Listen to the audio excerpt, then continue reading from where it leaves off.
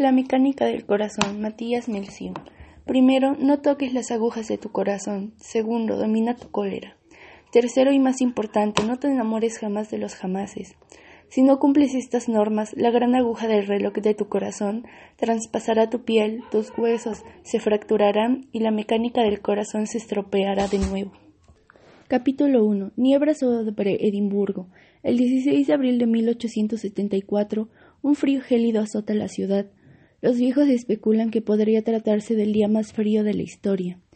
Diríase que el sol ha desaparecido para siempre. El viento es cortante. Los copos de nieve son más ligeros que el aire. Blanco, blanco, blanco. Explosión sorda. No se ve más que eso. Las casas parecen locomotoras de vapor. Sus chimeneas desprenden un humo grisáceo que hace capitar el cielo de acero. Las pequeñas callejuelas de Edimburgo se metaforcean. Las fuentes se transforman en jarrones helados que sujetan millones de hielo. El viejo río se ha disfrazado de largo de azúcar glaciado y se extiende hasta el mar. Las olas resuenan como cristales rotos. La escarcha cae cubriendo de lentejuelas a los gatos. Los árboles parecen grandes hadas que visten camisón blanco. Estiran sus ramas, bostezan a la luna y observan cómo derrapan los coches de caballos sobre los adoquines. El frío es tan intenso que los pájaros se congelan en pleno vuelo antes de caer estrellados contra el suelo. El sonido que emiten al fallecer es dulce, a pesar de que se trata del ruido de la muerte. Es el día más frío de la historia y hoy es el día de mi nacimiento. Esta historia tiene un lugar en una vieja casa sentada sobre la cima de la montaña más alta de Edimburgo, Arthur Seat, colonia de origen volcánico egresada del cuarzo azul. Cuenta la leyenda que fue un lugar elegido por el bueno del rey Arturo, para contemplar la victoria de sus huestes y para finalmente descansar. El techo de la casa, muy afilado, se eleva hasta alcanzar el cielo. La chimenea en forma de cuchillo de carnicero apunta hacia las estrellas y la luna. Es un lugar hipnótico, apenas habitado por los árboles.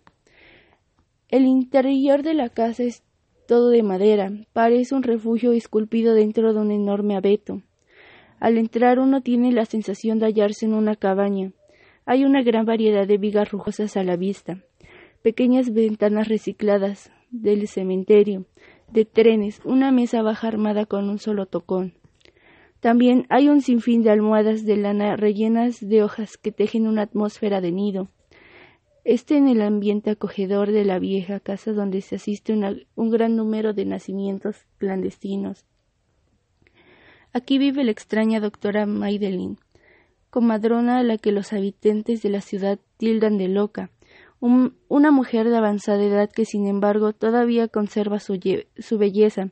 El fulgor de sus ojos permanece intacto, pero tiene un gesto contraído en la sonrisa. La doctora Madeline trae al mundo a los hijos de las prostitutas, de las mujeres desamparadas, demasiado jóvenes o demasiado descarriadas, para dar a luz en un circuito clásico. Además de los partos, a la doctora Madeline le encanta recomendar a la gente. Es la gran cialista, en prótesis mecánicas, ojos de vidrio, piernas de madera. Uno encuentra de todo en su taller. Estamos a finales del siglo XIX, por lo que no es difícil convertirse en sospechosa de brujería. En la actualidad se rumorea que la doctora Madeline mata a los recién nacidos y los transforma en seres a los que esclaviza. También se comenta que se acuesta con extrañas aves para engendrar monstruos. En este lugar mi joven madre está dando a luz, y mientras se esfuerza en parir, observa a través del cristal cómo los pajarillos y los copos de nieve se estrellan contra la ventana silenciosamente. Mi madre es una niña que juega a tener un bebé.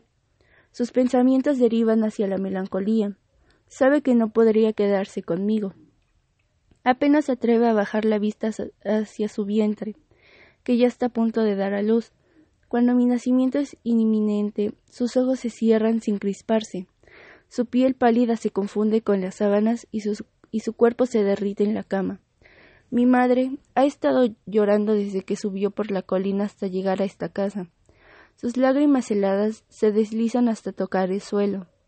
A medida que avanzaba, se iba formando bajo sus pies una alfombra de lágrimas heladas, la cual provocaba que resbalara una y otra vez. La cadencia de sus pasos iba en aumento hasta alcanzar un ritmo demasiado rápido. Sus talones se enredaban, sus tobillos vacilaban hasta que finalmente se cayó. En su interior, yo emito un ruido como de hucha rota. La doctora Madeline ha sido la primera persona que ha visto al salir el vientre de mi madre.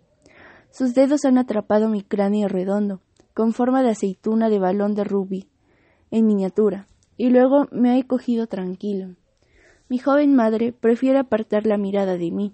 Sus párpados se cierran. No quiere obedecer. Abre los ojos. Contempla la llegada de este pequeño copo de nieve que has creado. Quiere gritar. Madeline dice que parezco un pájaro blanco de patas grandes. Mi madre responde que prefiere no saber cómo es su bebé. Pero es precisamente por eso que se aparta la mirada. No quiero ver nada. No quiero saber nada. De repente, algo parece preocupar a la doctora. Mientras palpa mi minúsculo torso, su gesto se tuerce y la sonrisa abandona su rostro. Tiene el corazón muy duro. Creo que está congelado. Yo también tengo el corazón helado, dice mi madre, pero su corazón está congelado de verdad. Entonces me sacude fuertemente y se produce el mismo ruido que uno hace cuando revuelve una caja de herramientas. La doctora Madeline se enfana ante su mesa de trabajo. Mi madre espera sentada en la cama. Está temblando y no es por culpa del frío. Parece una muñeca de porcelana que ha huido de una juguetería. Fuera nieva con auténtica ferocidad. La hiedra plateada trapa hasta esconderse bajo los tejados. Las rosas traslúcidas se inclinan hacia las ventanas, sonrojando las avenidas. Los gatos se transforman en gárgolas, con las garras afiladas. En el río, los peces se detienen en seco con una mueca de sorpresa. Todo el mundo está encantado por la mano de un soplador de vidrio que congela la ciudad, expirando un frío de mordisqueada a las orejas. En escasos segundos, los pocos valientes que salen al exterior se encuentran paralizados, como si ni un dios cualquiera avara de tomarles una foto. Los transeúntes, llevados por el impulso de su trote, se deslizan por el hielo a modo de baile. Son figuras hermosas, cada uno a su estilo, ángeles retorcidos con bufandas suspendidas en el aire, bailarinas de caja de música con sus compases finales, perdiendo velocidad al ritmo de su ultimísimo suspiro. Por otras partes, peseantes congelados en proceso de estarlo, se quedan atrapados. Solo los relojes siguen haciendo batir el corazón de la ciudad como si nada ocurriera. Ya me habían advertido que no subieran a esta casa, a la colina de Startsuit. Me habían dicho que bien clarito que estaba la vieja loca, piensa mi madre. La pobre muchacha tiene aspecto de muerta de frío. Si la doctora logra reparar mi corazón, me parece que el de mi madre le va a dar aún más trabajo. Yo, por mi parte, espero desnudo, estirando en el blanco que linda con la mesa de trabajo, con el torso oprimido por un gran tornillo, y me temo lo peor. Un gato negro y muy viejo con modales de mozo se ha encarnado en la mesa de la cocina. La doctora le ha hecho un par de gafas, montura verde a juego con sus ojos, qué clase. El gato observa la escena con aire estirado. Solo le falta hojear las páginas de economía de un diario mientras sostiene un puro, menudo patán. La doctora Madeline resuelve la estería. Hay una gran variedad de modelos, unos angulosos y de aspecto severo, otros chonchos y simpáticos, otros de madera, metálicos, pertencios. Hay de todo tipo. La doctora apoya su oído en mi pecho, escucha mi corazón defectuoso, y mientras con el otro oído escucha los tic-tac de los relojes que se ha seleccionado. Sus ojos se entornan, no aparece satisfecha. La doctora actúa con cuidado, como una de esas ovejitas lindas. Se toman un cuarto de hora para elegir un tomate en el mercado. De repente, su mirada se ilumina. Exclama acariciando con la punta de los dedos los engranajes de un viejo reloj de cucú. El reloj que ha elegido mide alrededor de 4 centímetros por 8. Es un reloj de madera, excepto el mecanismo de la esfera y las agujas. El acabado es rústico, sólido, dice la doctora. El cuco, diminuto como las falanges de mi dedo meñique, es de color rojo y los ojos negros. Su pico, siempre abierto, le da apariencia al ave disecada. Este reloj te ayudará a tener un buen corazón y además combinará muy bien con tu cabeza de pajarillo, dice Madeline dirigiéndose a mí. No me gusta demasiado todo este asunto de los pájaros, pero soy consciente de que la doctora intenta salvarme la vida, así que no voy a ponerme exquisito. La doctora Madeline se pone un delantal blanco. Esta vez no hay duda de que va a empezar a cocinar. Me siento como un pollito asado al que hubieran olvidado de matar. Registra un recipiente lleno de herramientas, elige unas gafas de soldado y se cubre la cara con un pañuelo. Ya no la veo sonreír. Se inclina sobre mí y me hace respirar éter. Mis párpados se cierran, ligeros como persianas que caen en el atardecer del verano. Ya no tengo ganas de gritar. La miro mientras el sueño me vence lentamente. Madeline es una mujer de formas redondas. Sus ojos, los pómulos arrugados como manzanas, el pecho al que se le perderá un largo brazo. Es tan cálido su aspecto y tan acogedor que podría fingir que tengo hambre con tal de poderle mordisquear los pechos. Madeline corta la piel de mi torso con unas grandes tijeras dentadas. El contacto que sus sierras minúsculas me hace un poco de cosquillas. Desliza el pequeño reloj bajo mi piel y se dispone a conectar sus engranajes con las arterias del corazón. Es una operación delicada. No hay nada que estropear aquí. La doctora utiliza su firme hilo de acero muy fino para coserme con una docena de nudos minúsculos. El corazón late de vez en cuando, pero la cantidad de sangre que llega a las arterias es poca. «¡Qué blanco es!», dice ella en voz baja. Es la hora de la verdad. La doctora Madeline ajusta el reloj a las 2 en punto, pero no ocurre nada. El mecanismo no parece lo bastante potente para iniciar las pulsaciones cardíacas. Mi corazón lleva demasiado rato sin latir, la cabeza me da vueltas, me siento como un sueño extenuante. La doctora toca ligeramente los engranajes para provocar una reacción, y que así, de una vez por todas, comience el movimiento. Tic-tac, hace el reloj, bum bum, responde el corazón, y las arterias se colorean de rojo. Poco a poco, el tic-tac se acelera, el bum bum también. Tic-tac, bum bum, tic-tac, bum bum. Mi corazón late a una velocidad casi normal. La doctora Madeline aparta suavemente sus dedos del engranaje.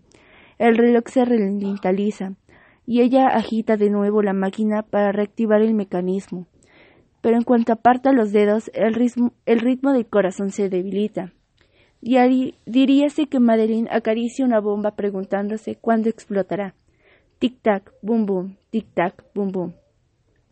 Las primeras señales luminosas del amanecer rebotan contra la nieve y vienen a hilvanarse entre las cortinas. La doctora Madeline está agotada. Yo me he dormido, aunque tal vez esté muerto, ya que mi corazón ha parado demasiado tiempo.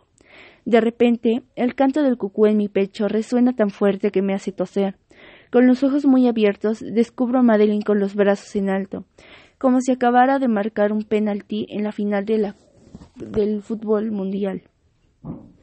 Enseguida se dispone a recoserme el pecho con aires de gran modista. Se disimula muy bien que soy un tullido. Más bien parece que mi piel envejeció. Se arrugó.